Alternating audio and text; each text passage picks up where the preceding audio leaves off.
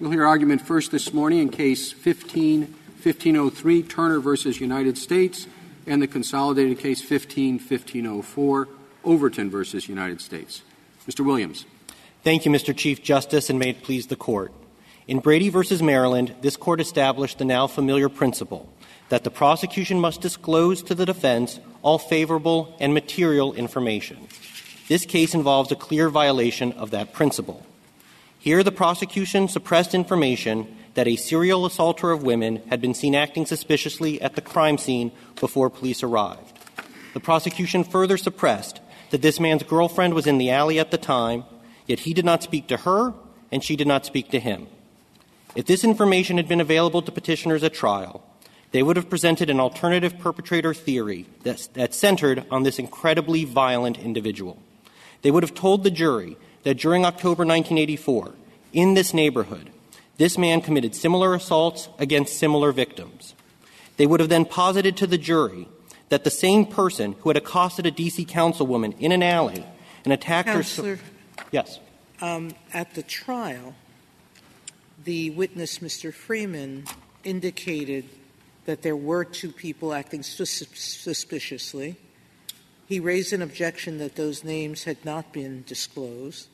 The prosecutor explained his reasons for not disclosing the names, and defense counsel chose to say, I'll call the witness and get the names myself, and then he dropped the ball. What also occurred was that this name was given to him and all defense counsel as a possibility within the materials that were disclosed, that Mr. McMillan had been on the scene and no follow-up was done. How can we say that it was undisclosed or not made available in light of those record facts? Sure. So let me begin with what the prosecutor said during that colloquy, which is at page 63 of the joint appendix.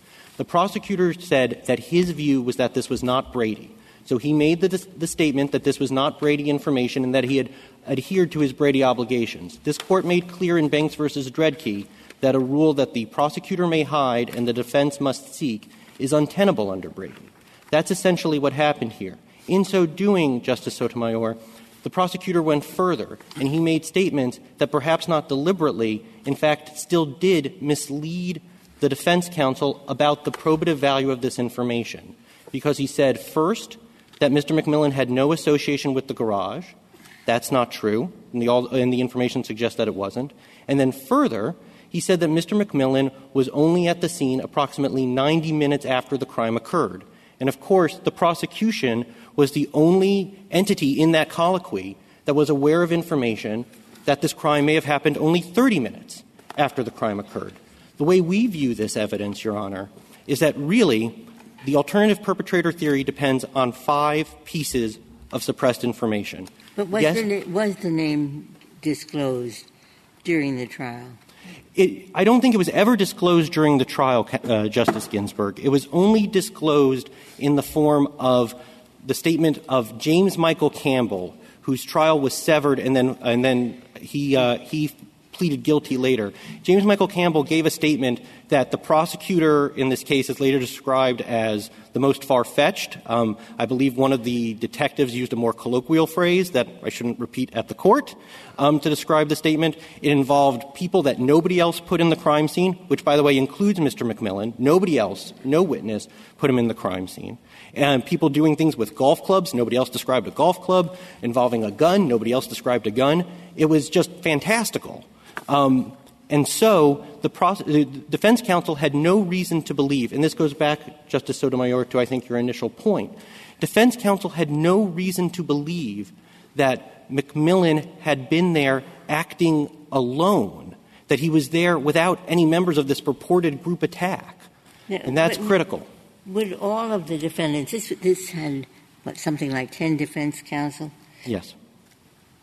Would they all have to agree to go this route if they had the information, if it was turned over as Brady material?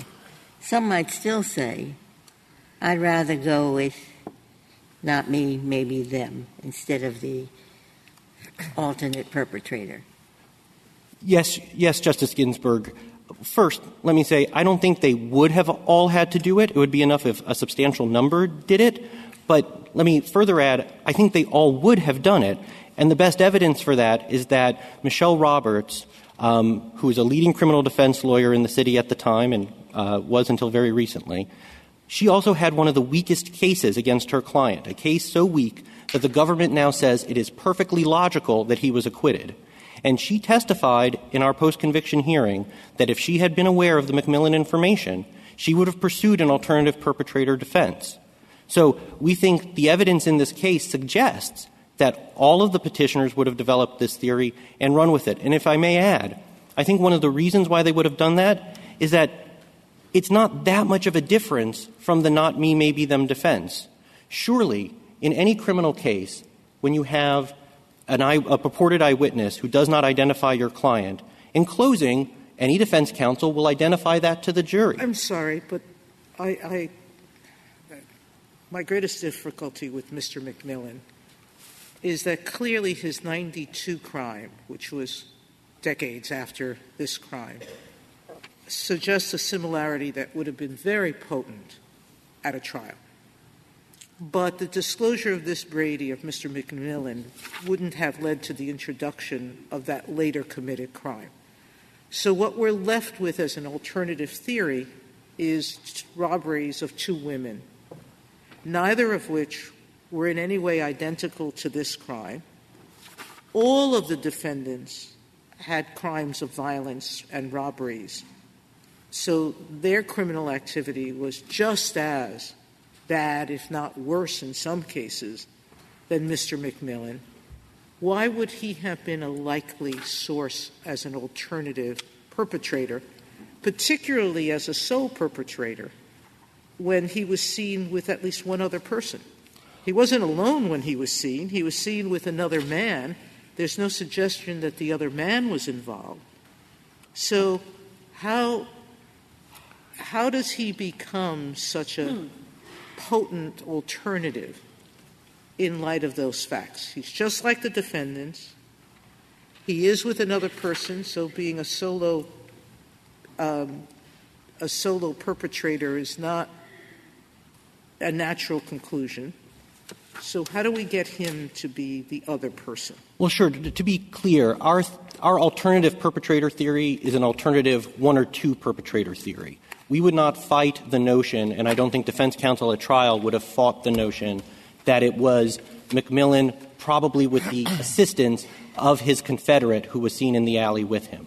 But let me go back to the foundation of your question, Justice Sotomayor, which is what differentiates McMillan from other people in this neighborhood and from the defendants. McMillan's two other assaults of women were incredibly violent. Specifically, his assault of a D.C. councilwoman, which took place in an alley, was so violent and so ferocious that the victim yelled murder, and that was why people came to her aid. She naturally thought, and she told this to the Washington Post, she naturally thought that this person wasn't just trying to take her purse, that he was trying to kill her.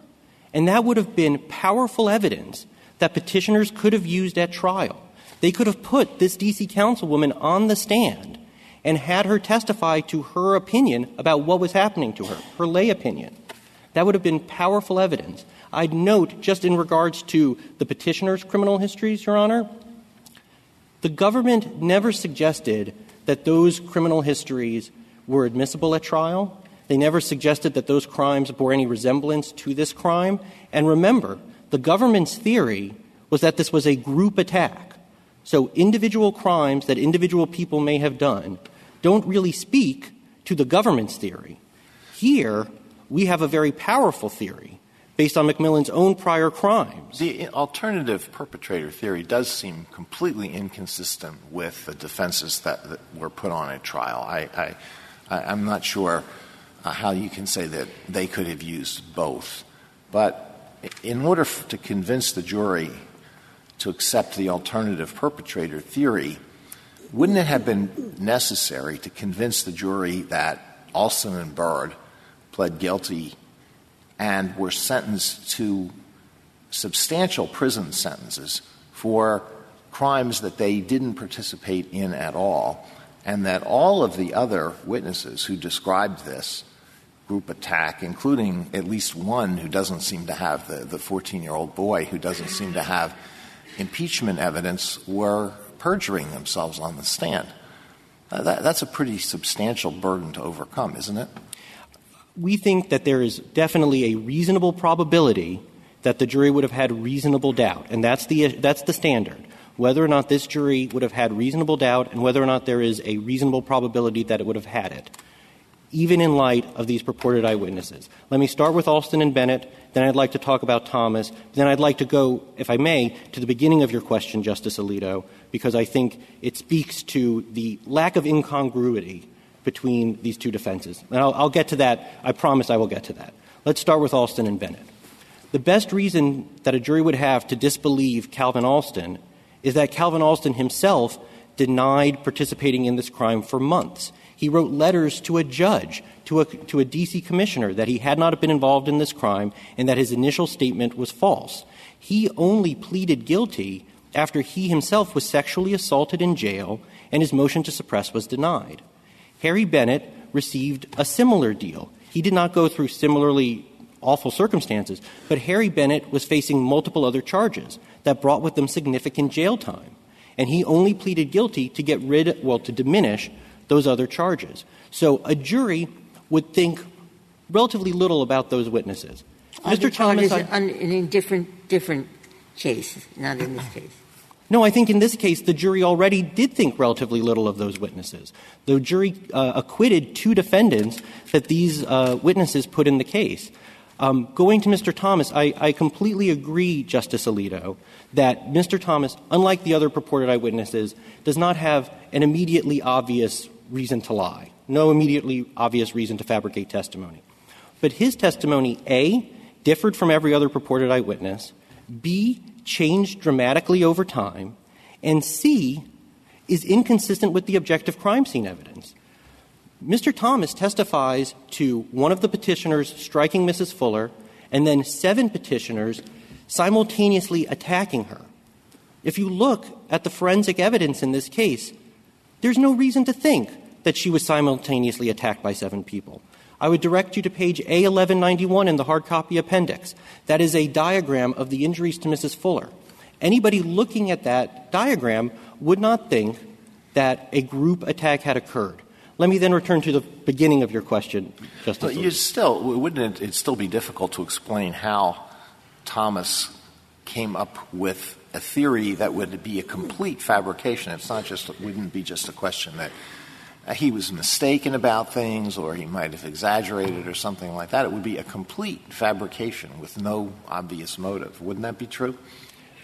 Well, first, defendants at trial did try to point to a motive, that Mr. Thomas was a relatively unpopular kid who had gotten picked on quite a bit. But I agree that there is no immediately obvious motive for the fabrication. What I would add, Justice Alito, is 2 points. First, Mr. Thomas came to detectives' attention and the prosecution's attention very late in the day. There was a huge amount of information available about this case by that time. All of the petitioners had already been arrested. So for him to stand up there and tell police, oh, it was these 7 or 8 people, that's not rocket science. That's saying what was already available in the community. I'd like to — Did Mr. Thomas ever recant? No, Mr. Thomas has not recanted.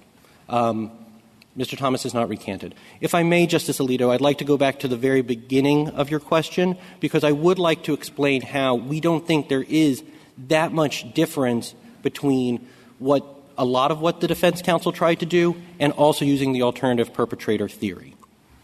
The one thing that defense counsel did in their original trial, which was devastating, by the way, but that they would not have done if they had access to the suppressed information, is they would not have actively bolstered the prosecution's witnesses. They did that over and over again, and the lead prosecutor took advantage of that in his rebuttal closing. He said, and I believe this is at Joint Appendix page 185, something to the effect of, well, look at what these defense counsel told you. They told you the believable witnesses are the ones who say that my client wasn't there, and the unbelievable ones are the ones who said that my client was there. That's not a defense. Well, why wouldn't that have happened anyway? I mean, even if you had this alternative perpetrator theory, there's still a lot of defendants with a lot of lawyers with it seems as still a strong incentive to point at the other folks and say, it was them, it wasn't me. Justice Kagan, it would not have been a motive to go so far as to bolster the other witnesses. The alternative perpetrator theory centered on McMillan would be powerful evidence to say, look, this is the story that we think you should consider about what happened. This is the driver of reasonable doubt to you, the jury. Here's an entirely different alternative account of this crime that differs from what the prosecution is telling you. And they would use that to show, look, not only is this a reason to disbelieve all of the prosecution's witnesses, but this is also a reason to disbelieve the specific witnesses that have identified my client. Well, lawyers are used to arguing in the alternative, but other people are not. And it's really hard to see how the defense argument could be this crime was committed by McMillan and a confederate of his. But if you don't believe that, it was committed by the group, but I wasn't part of the group. It's really hard to do that, isn't it? And if I gave the impression that that's what they would be arguing, I apologize, because that's not the argument that I think would be done here.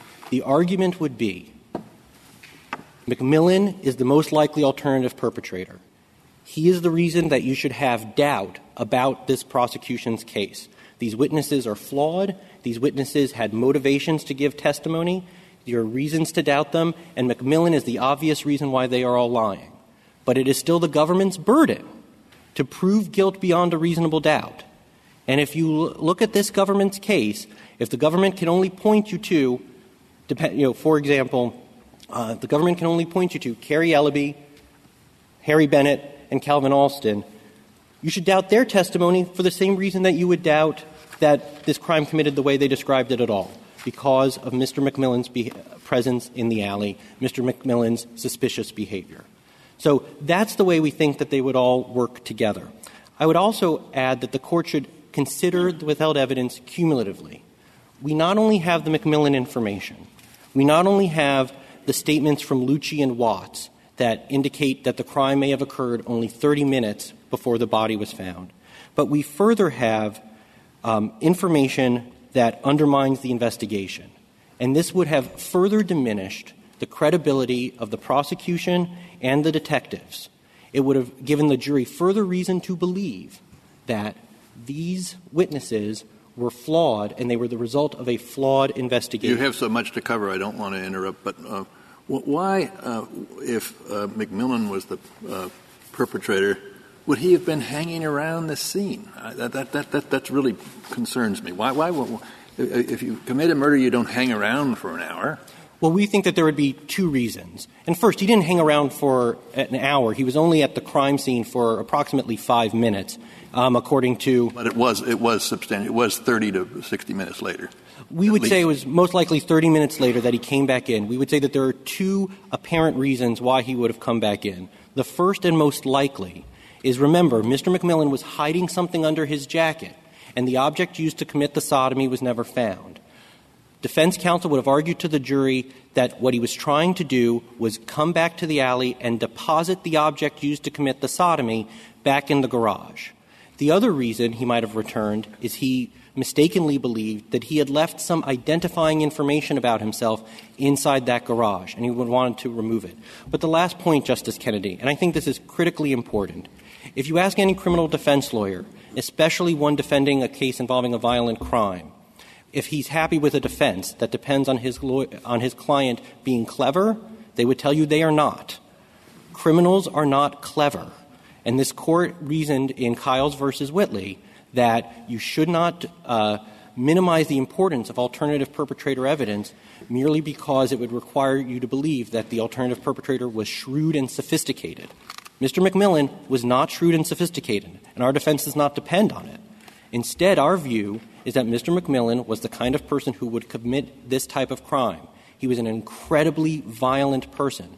His crimes at the time even in 1984, depict incredible violence, and that the jury would have heard about that testimony, would have wondered what he was doing in the alley at that time.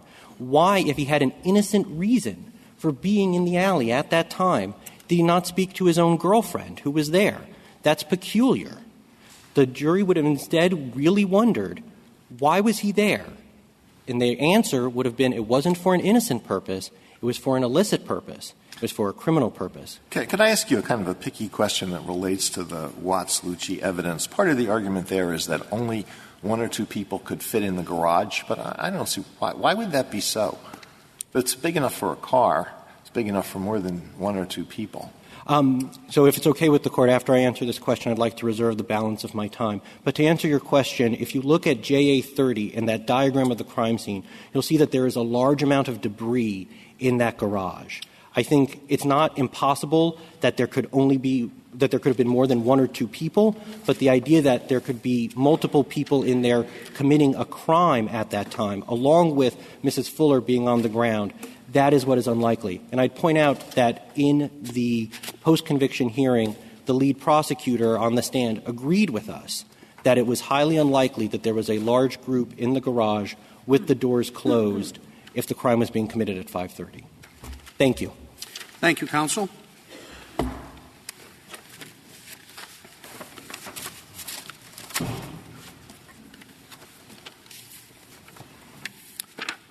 Ms. Rice? Mr. Chief Justice, and may it please the Court. The jury repeatedly deadlocked as to Russell Overton, telling the Court it would be impossible to reach a verdict and returning a conviction only after multiple assertions of impasse and 40 to 50 additional votes. In this incredibly close case, the government not only wrongfully suppressed evidence of two alternative perpetrators, but also withheld critical impeachment evidence concerning a key witness against Overton, Carrie Ellaby. The case against Overton was especially weak, and Ellaby's testimony played an especially important role in that case. I'd like to begin by briefly addressing the weaknesses in the government's case here. At trial, the government presented three key witnesses against Overton who placed him in the alley during the attack: the two cooperators, Alston and Bennett, and Carrie Ellaby. All of those witnesses had serious credibility problems, and their stories diverged in several significant respects, including, among other things, about who was involved and what role they supposedly played. At the same time, another purported eyewitness, who the government later emphasized as the key to its case, affirmatively denied seeing Overton in the alley during the attack, even though Overton is exceptionally tall and the witness knew him personally. Which one was that? That was Maurice Thomas. That is not taken together a strong case, and the jury acquitted a defendant, Alfonso Harris, who the two cooperators squarely implicated in the crime, confirming that the jury had serious questions about their testimony, even without the suppressed evidence. Indeed, even the lead prosecutor recognized that Harris's acquittal meant the jury simply was not willing to convict based on Alston and Bennett alone. And that leaves Carrie Ellaby as the only additional witness who claimed to have seen Overton participate in the attack as the center of the government's case against Overton. And the government wrongfully withheld evidence that Carrie Ellaby had persuaded another witness to lie to investigators to implicate someone in the crime by falsely claiming to have heard him confess. That suppressed impeachment evidence is distinct from any impeachment to which Ellaby was subject to trial because of what it indicates about her motives. Lying to protect someone is understandable, but lying to implicate someone in a horrific crime is malicious. And Ellaby's willingness to encourage someone else to lie strongly suggests she would have been willing to lie to implicate someone herself, and that she may have been doing exactly that before the jury at trial. Ms. Wright, did the government give nothing at all to the defense about Ellaby, or did they just give a truncated file, or was there a separate file they they didn't give? So the government did turn over Ellaby's grand jury testimony, and the defense cross-examined her on some inconsistencies between that testimony and her testimony at trial. But the government didn't turn over this piece of impeachment evidence about her having persuaded another witness to lie in the investigation. That wasn't redacted, but it was on a separate notepad or something? It was in the prosecutor's notes, yes. And the prosecutor at the post-conviction hearing acknowledged that he had this information, that it's the kind of thing he normally would have brought out probably in the grand jury testimony, and that it just slipped off his radar.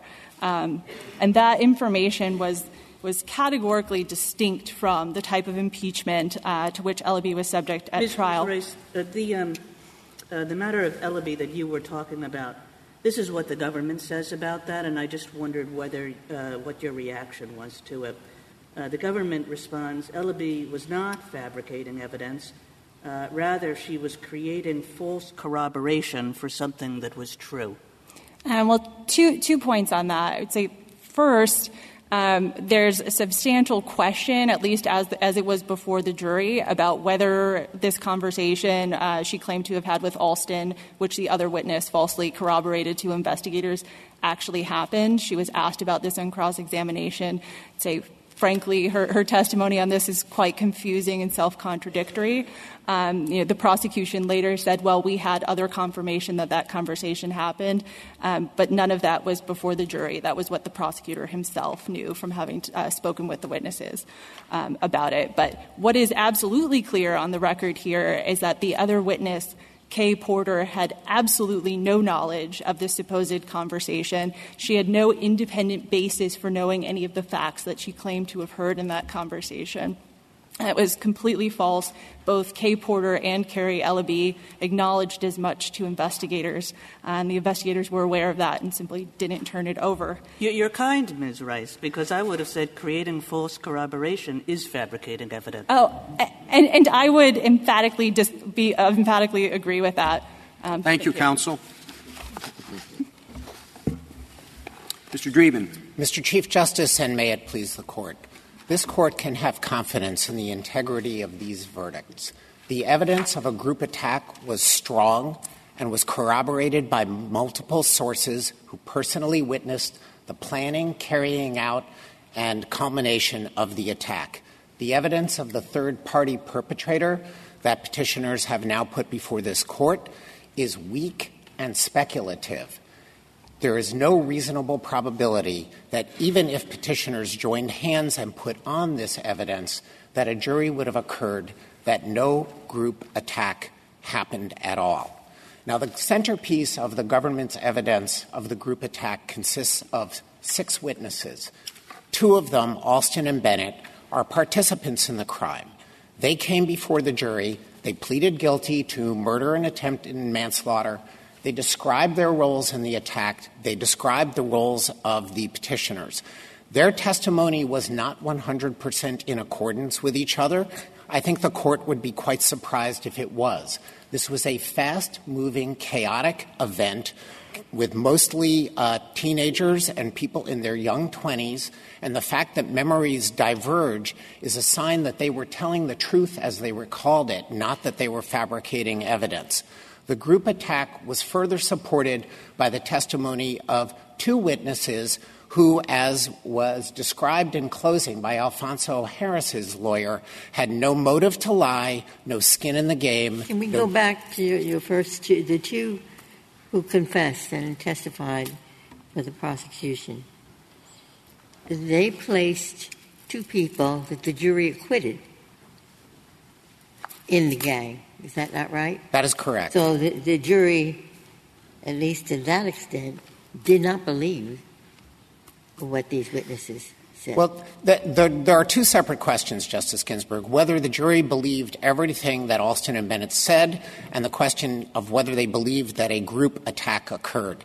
Petitioners can only raise any question about the verdict if they have a viable theory that no group attack occurred at all. Their theory is that it's the guy who was never seen with the victim, never seen in the garage. It's McMillan. not a group. Now, the question of who was in the group is a different matter altogether, and the defendant who was acquitted, Alfonso Harris, Monk Harris, had a variety of things going for him that the other defendants did not. He presented 5 alibi witnesses that the government was not as successful. Justice Alito suggested earlier that a defense counsel might take the position there's evidence that indicates McMillan was the one who did it. But at least my guy didn't. My guy was not part of any gang. So it's not necessary to say, this is it. I'm putting all my marbles on McMillan.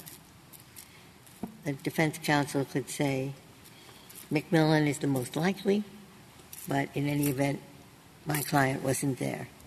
Sure, Justice Ginsburg. Defense counsel can run alternative arguments, but to the extent that they depend on saying no event happened and any event, if you believe the government's witnesses, my guy wasn't one of them, is weaker. But I don't even think that that's the issue for the court to decide. The issue for the court to decide is whether the undisclosed evidence about McMillan, if it had been disclosed, would create a reasonable probability that the jury would have said no group attack at all. These defendants were really, there's a reasonable doubt whether any group attack occurred.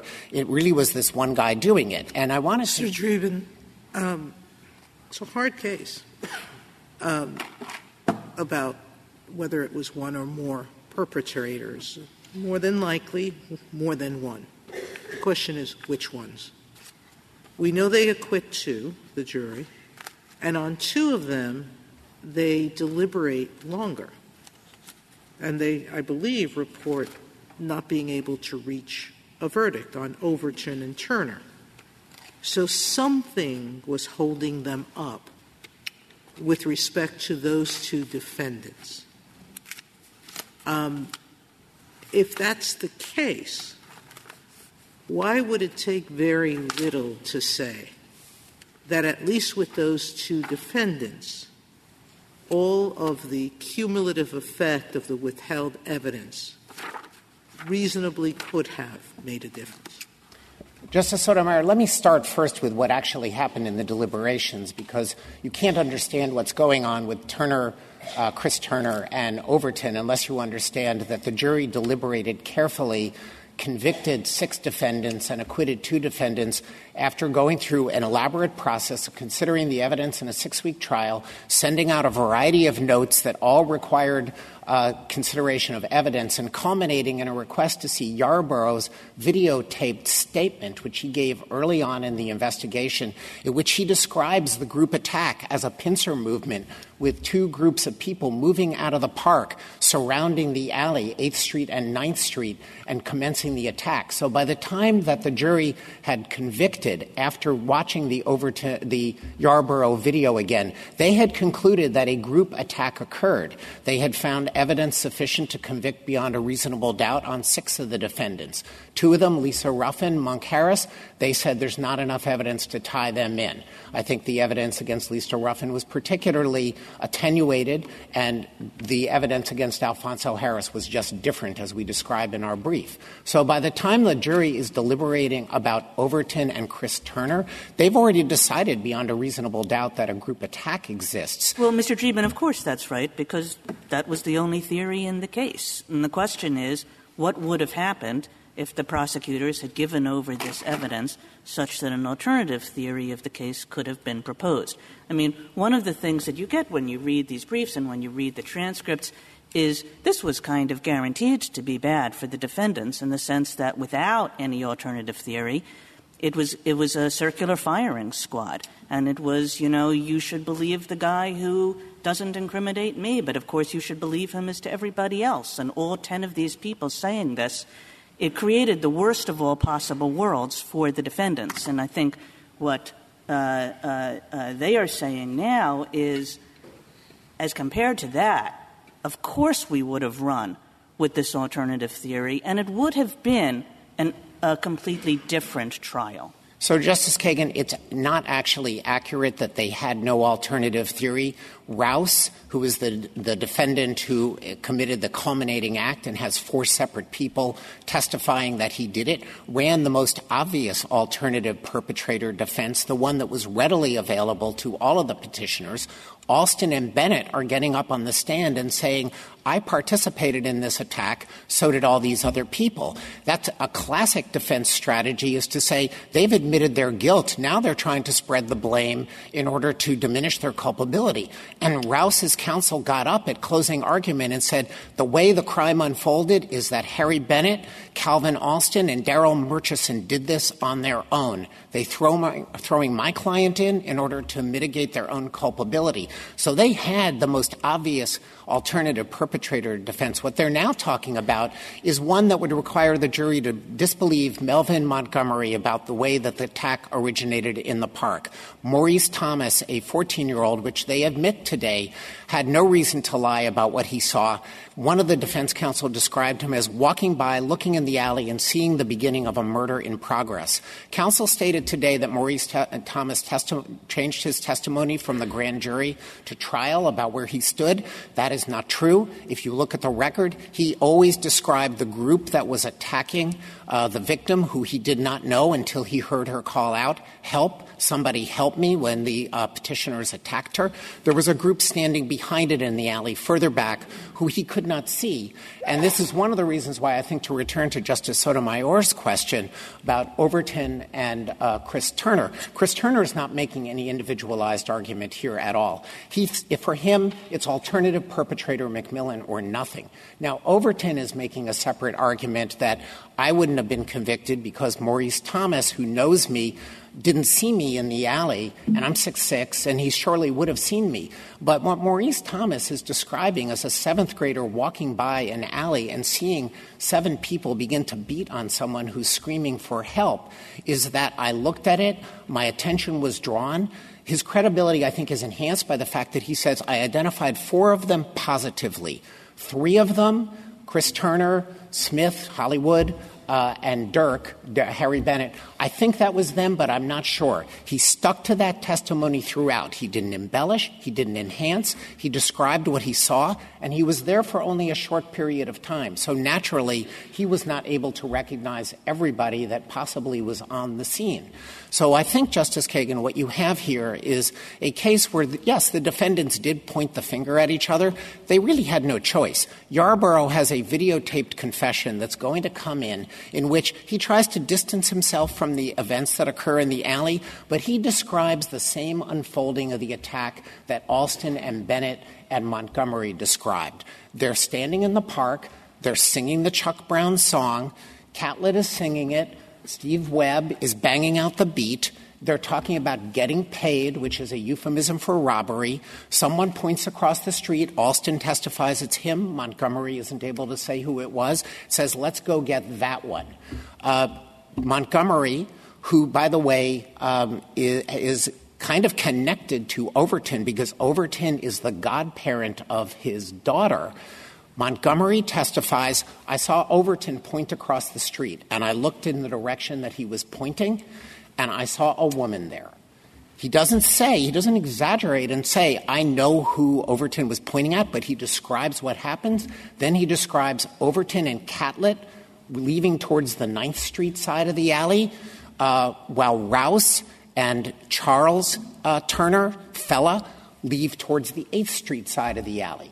That is entirely consistent with the testimony about the way that the crime unfolded of Alston and Bennett. So I think for Overton to say that there's no other evidence besides Carrie Ellaby against whom the incremental impeachment was not significant is wrong. There's Melvin Montgomery describing how he's there in the park. Now, Overton also offered an alibi that was completely discredited at trial. He testified that a woman named Maria Michaels was with him in the park at around 2:30, that he got very drunk and he decided to go home with her, and he went home. And at home, his grandmother and his sister saw him. His grandmother's testimony at trial was basically eviscerated by the fact that she admitted that her daughter had to tell her what to say. And Overton's sister did back up the alibi, but she's a family member. And the testimony that they offered is directly contradictory to the way that Montgomery describes Overton's behavior in the park. Overton also was put in a jail cell with Chris Turner, and the two of them are talking, and a detective testified about what they are saying. Chris Turner later took the stand and corroborated. So, Mr. Dreeben, why did it take the jury longer? Well, I think that this was a 6-week trial with 10 defendants, as Your Honor pointed out. The evidence was extremely compelling against defendants like Rouse, and Catlett, and Yarborough. Even still, the jury did what you want a jury to do. They asked to see testimony. They asked for clarification on instructions. They deliberated carefully. They returned an initial verdict, acquitting 2 of them, convicting 6 of them. But we don't know how the trial would have shaped up and how the jury would have reacted if the defendants had put on this alternative theory.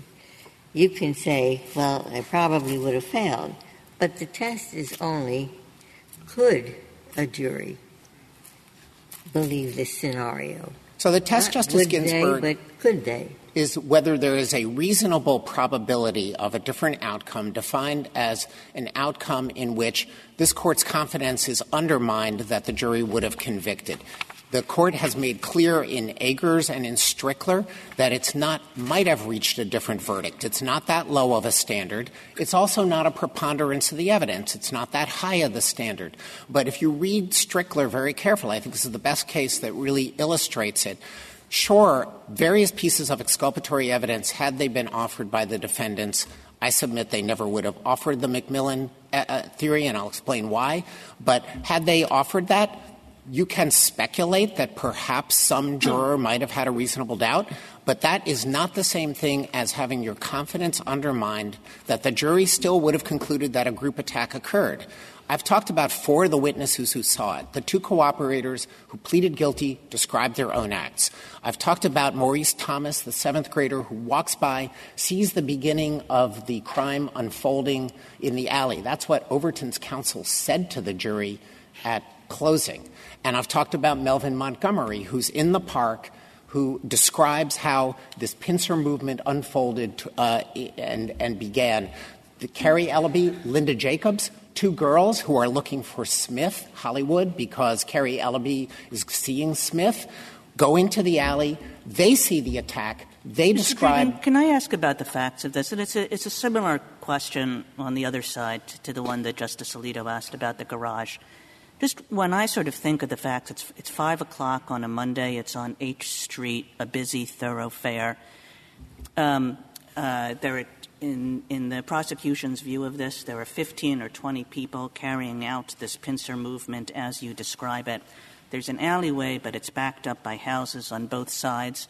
Why is it that in the end the government's witnesses were 2 people who were charged and were making a deal with the government and who had reasons to make a deal with the government, a couple of really drug-addled people, and a 14-year-old boy? I mean, you would think that in this community there would be so many people who would see the kind of attack that the government suggests happened here. And why wasn't that the case? So, first of all, Justice Kagan, the government looked as hard as it could for witnesses. Not all of the buildings that back up on this alley are residential buildings. There's a bank. It doesn't have windows.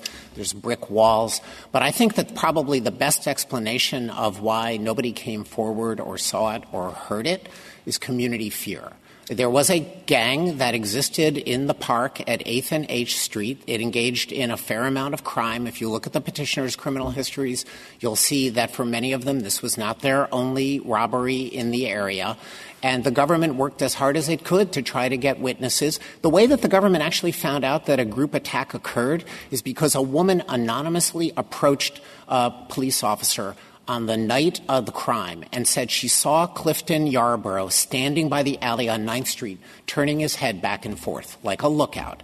And the police picked up Clifton Yarborough, and they interviewed him. And you can see this is on October 4th. This is the very first time that the government gets any inkling that this is a group attack with a large number of people. The crime scene doesn't tell you that. They learn it for the first time from Clifton Yarborough, who's distancing himself naturally and saying, I wasn't really part of it. But he's describing the same thing. We wanted to get paid. Let's go get that one. She's got big money.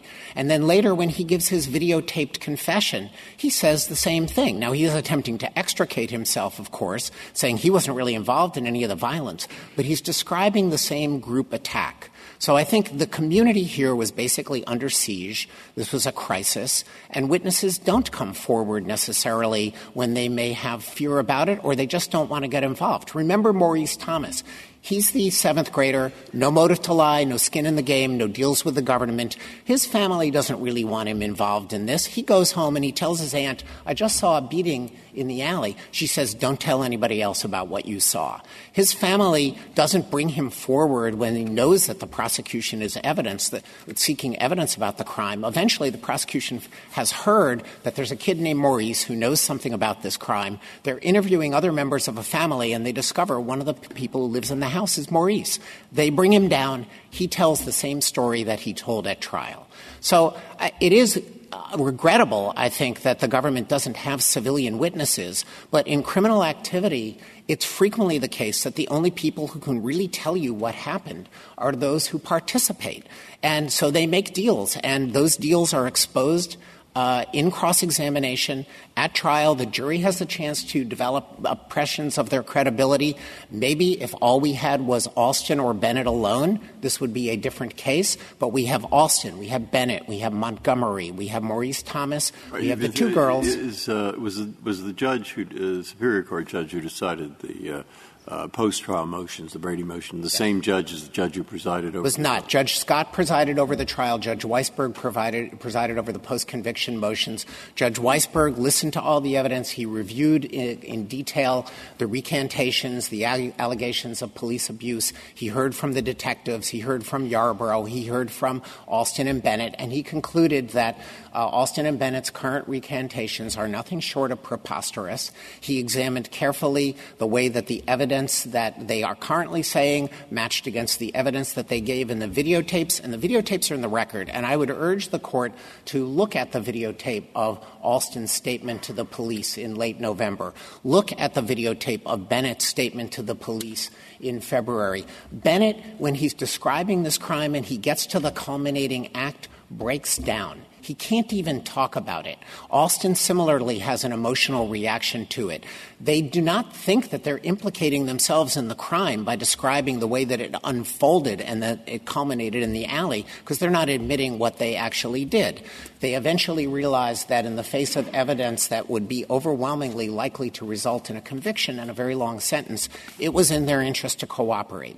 Defendants are perfectly able to, and they did, cross-examine at length to attempt to show that these motives to lie resulted in false testimony. But what they had incredible difficulty in doing is explaining why is it that all these people are telling stories from their own perspective of a group attack if it didn't happen. And that's what they would be confronted with if they tried to say, it's this McMillan guy. He ran into the alley later. He has 2 snatch-and-grab purse snappings. These crimes were nothing like the murder of Mrs. Fuller that occurred in the garage. Yes, he hit people, but they are light years different from the crime that actually occurred. They're so different that if the government had attempted to introduce those criminals' convictions as 404B evidence, we would have been shut down. They would come in only as propensity evidence under a very generous interpretation of third-party perpetrator defense in a case called Winfield by the D.C. Court of Appeals that lay a decade in the future. At the time of trial, there was no reason to think that those criminal convictions even would have come into evidence. What about the attack that Mr. Williams described? The McMillan's attack on the councilwoman. On the councilwoman, yes. I mean, she certainly was terrified, as I would be too, if somebody came up and hit me in the face and grabbed, a briefcase and ran off with it. But they were snatch and grab purse snatchings. They did involve violence, but they didn't involve somebody sticking around to beat somebody the way that Mrs. Fuller was beaten. Mrs. Fuller ended up — Of course, the prosecutors did not know this, but in the end, McMillan commits a crime very much like this. Well, I think the crime is actually quite different. Yes, there are some similarities. It's the neighborhood. He does drag somebody into the alley. But that crime, unlike this one, which involved an act with a pole, that crime resulted in McMillan being convicted of murder and sodomy. Sodomy defined as a crime involving use of the sexual organ to commit the act. And he was seen running away from the victim, pulling up his pants. So I don't think that these are both horrible crimes and horrific acts, but they are very different in nature. I mean, what Levi Rouse was witnessed doing by 4 different people to Mrs. Fuller is more accurately described as torture. And therefore, I don't think that the court should reach the conclusion that because McMillan's crime was somehow a signature crime, he actually is the one, even if the evidence at the time wouldn't show that. Even the defense expert at the post-conviction hearing conceded that these were not signature crimes. So what you really have here is speculative evidence that could have been deployed by a defendant. I doubt it would have been deployed by a defendant because they had such an obvious small group theory of the crime, Alston and Bennett, and only one of them argued it, and that was Rouse. And you can see why Rouse would do it. He had 4 eyewitnesses that are putting him right there in the scene committing the act. What else is he supposed to do? He also got on the stand and testified to an alibi that directly contradicted Charles Turner's alibi. Rouse has him being with Turner at a time when Turner says he's not with Rouse. Why does Michelle Roberts, who has a client who the evidence is quite weak against, say that she certainly would have run with this evidence? And she's, when you read some aspects of this transcript, again, you see that although the 10 lawyers had 10 different sets of interests, to the extent that there is a lead lawyer in this case, it's Michelle Roberts, who was the PDS lawyer, who was a woman of incredible skill and experience, and says she clearly would have gone with this evidence. Well, her client was acquitted. She's not before the court as a petitioner. And I agree with you that Michelle Roberts is a superb lawyer, and perhaps she would have tried to deploy it, but it would have been a very difficult sell to the rest of the defendants, and I think that the defense would have had considerably less force than the even very diminished force that I think it would have had anyway if somebody like Yarborough is not going along with it. How is Yarborough supposed to say to a jury, yes, I said to the police in a videotaped interview that there was a group of people in the park, and I was one of them, and many of the petitioners are among them, and they left the park in order to follow a woman saying, let's get paid, that one, she's got big money. How is he supposed to do that defense? And you also would be asking the jury to say, it's basically this mystery guy. No one has seen her with Mrs. Fuller. No one has seen him with any of her property. And to answer Justice Kennedy's question, what is he doing back there in the alley? He lives on the alley on 8th Street. This is a shortcut to his house. He's running in from the alley on 9th Street. What people have referred to as the cut in the alley is a north-south route, so he takes the east-west alley. He goes up the cut of the alley. That's where he lives. What was he doing in the alley in the time? I think the prosecutor at trial said all we will ever know. We don't know. No one will ever know why he was running back and forth there. Why was his name not given to the defense? At the time, Justice Ginsburg, the policy of the Department of Justice was that we comply with our obligations under Brady. We comply with our obligations under the rules of discovery. And if it is not required to disclose information, we will not provide it. I think that, as Justice Sotomayor mentioned, this was raised by Michelle Roberts with the court. She said that she would pursue it later. What she was interested in determining was that the 2 guys that were seen by Freeman in the alley, Freeman being the one who discovered the body, were not her client. And she later argued that to the jury because there was no evidence that they were her client. Now, today, the Department of Justice has adopted a different discovery policy that exceeds what's required under Brady and this Court's cases interpreting it. That was adopted in the United States Attorney's Manual in 2006, and the Department devotes considerable resources to giving guidance, training, and supervision to prosecutors to go above and beyond Brady and disclose information that a defendant might wish to use, even if it's not required. But if you had been asked, you would have told the prosecutor at the time that this is not Brady material, so far as McMillan is concerned. That's the advice you would have given the prosecutor. Don't turn it over. Well, Justice Kennedy, I don't know that that is the advice that I would have given him, because unless the government has a good countervailing reason, which it often does, such as witness safety or concerns about obstruction of justice, providing that information to a defendant about the crime scene, about the general time frame in which it occurred, would be good practice, and it's the practice today. The question for this Court is whether there is a reasonable probability that the jury would have reached a different verdict if it had turned over the McMillan evidence and the defendants had presented that McMillan evidence to the Court. That is the same legal question that occurs both ex ante and ex post. Ex ante, it's harder for the government to know what the defense will do with information, and that's why a generous policy of discovery is good for the finality of criminal convictions as well as the fairness of the process. This Court encouraged it in Kiles versus Whitley in 1995. It specifically said, prosecutor anxious about tacking too close to the wind will turn things over in close cases. That is the better advice. That's the Department of Justice's advice today. But at the time, the prosecutor, looking at the tenuous connection of McMillan to the crime, the only evidence that we had were some statements from witnesses, which were not enough to prosecute, that McMillan was actually involved in the group attack. Wasn't enough to prosecute him, but there was certainly nothing that suggested that he alone, secreted in the garage, was somehow engaging in the crime that 6 different witnesses told the jury had occurred as a group attack. And that was what he said to the judge. Michelle Roberts could have challenged that and asked for a ruling on it. It wouldn't resolve the Brady question because the Brady obligation is the prosecutor's. It's not the responsibility of the judge. But the fact that the defendants didn't press forward on that shows that they had very little interest, I think, in trying to identify a mystery man as the person who had committed this crime alone, rather than taking the government's evidence as it seemed to be, which was a strong case of a group attack, and the question was which defendants were inculpated in it. And if the Court has no further questions, we submit that the Court should affirm. Thank you, counsel. Mr. Williams, 4 minutes. Mr. Williams, could you list for me the legal errors the Court made below? Absolutely. There are 3 principal legal errors that the Court made below. First, it emphasized the reasons why a juror might disregard the evidence while ignoring reasons why the juror might not disregard the suppressed evidence.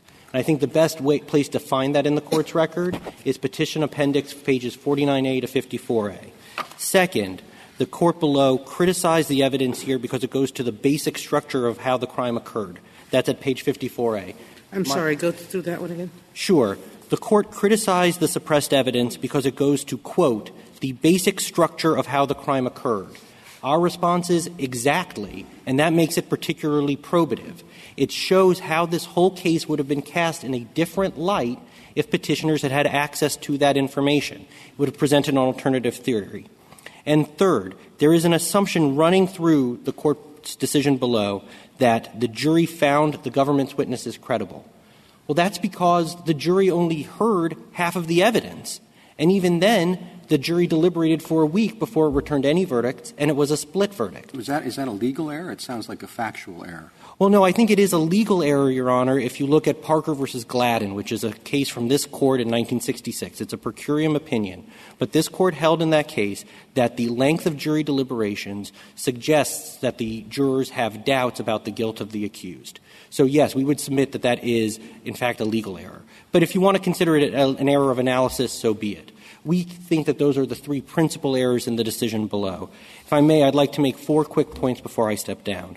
First, in answer to your question, Justice Kagan, there was a civilian witness. It was William Freeman. And he was standing at the corner of 8th and H all day. He said that there was no he did not see any group cross the alley. He did not hear any screams from the alley. He had no reason to think that this group attack had occurred. That was testimony in the record from the only civilian witness, the only person who did not have reason to fabricate testimony as a young, inarticulate witness who was being pressured by police to inculpate himself or his friends. Second, the government focused a great deal on Mr. Montgomery. Mr. Montgomery is a perfect example of these types of witnesses.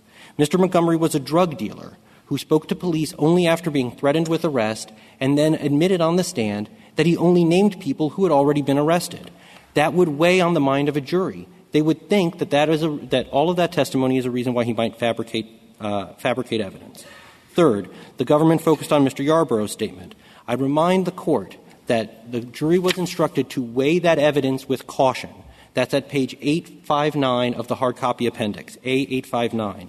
And the fact that after deliberating for 7 days, the jury asks to look at that information shows that the prosecution's theory here that there was clear evidence of guilt against some people isn't true, because they keep on pointing to Mr. Yarborough, but after 7 days of deliberation, the jury wants to look at evidence regarding Mr. Yarborough, and that's the last thing they do before they return any verdict. Last, overall, the one thing you did not hear Mr. Dreeben mention very much was the objective crime scene evidence. The objective crime scene evidence, in addition to the alternative perpetrator theory, would have presented an overwhelmingly powerful case of innocence. It certainly would have been enough to be a reasonable probability of the jury finding reasonable doubt. And that's all the information needs to establish. As we pointed out in our brief, the purported eyewitnesses got the injuries to the victim wrong. If you look at page A1191, as I asked you to look at before, it makes that clear. They got the location of the sodomy in the garage wrong. The government's theory at trial on that was wrong. The government has never sought — thank you. Let me just finish the sentence. You can finish your sentence, sure. Yes. The government has never sought to explain how it can correctly explain where the sodomy occurred. Thank you. Thank you, counsel. The case is submitted.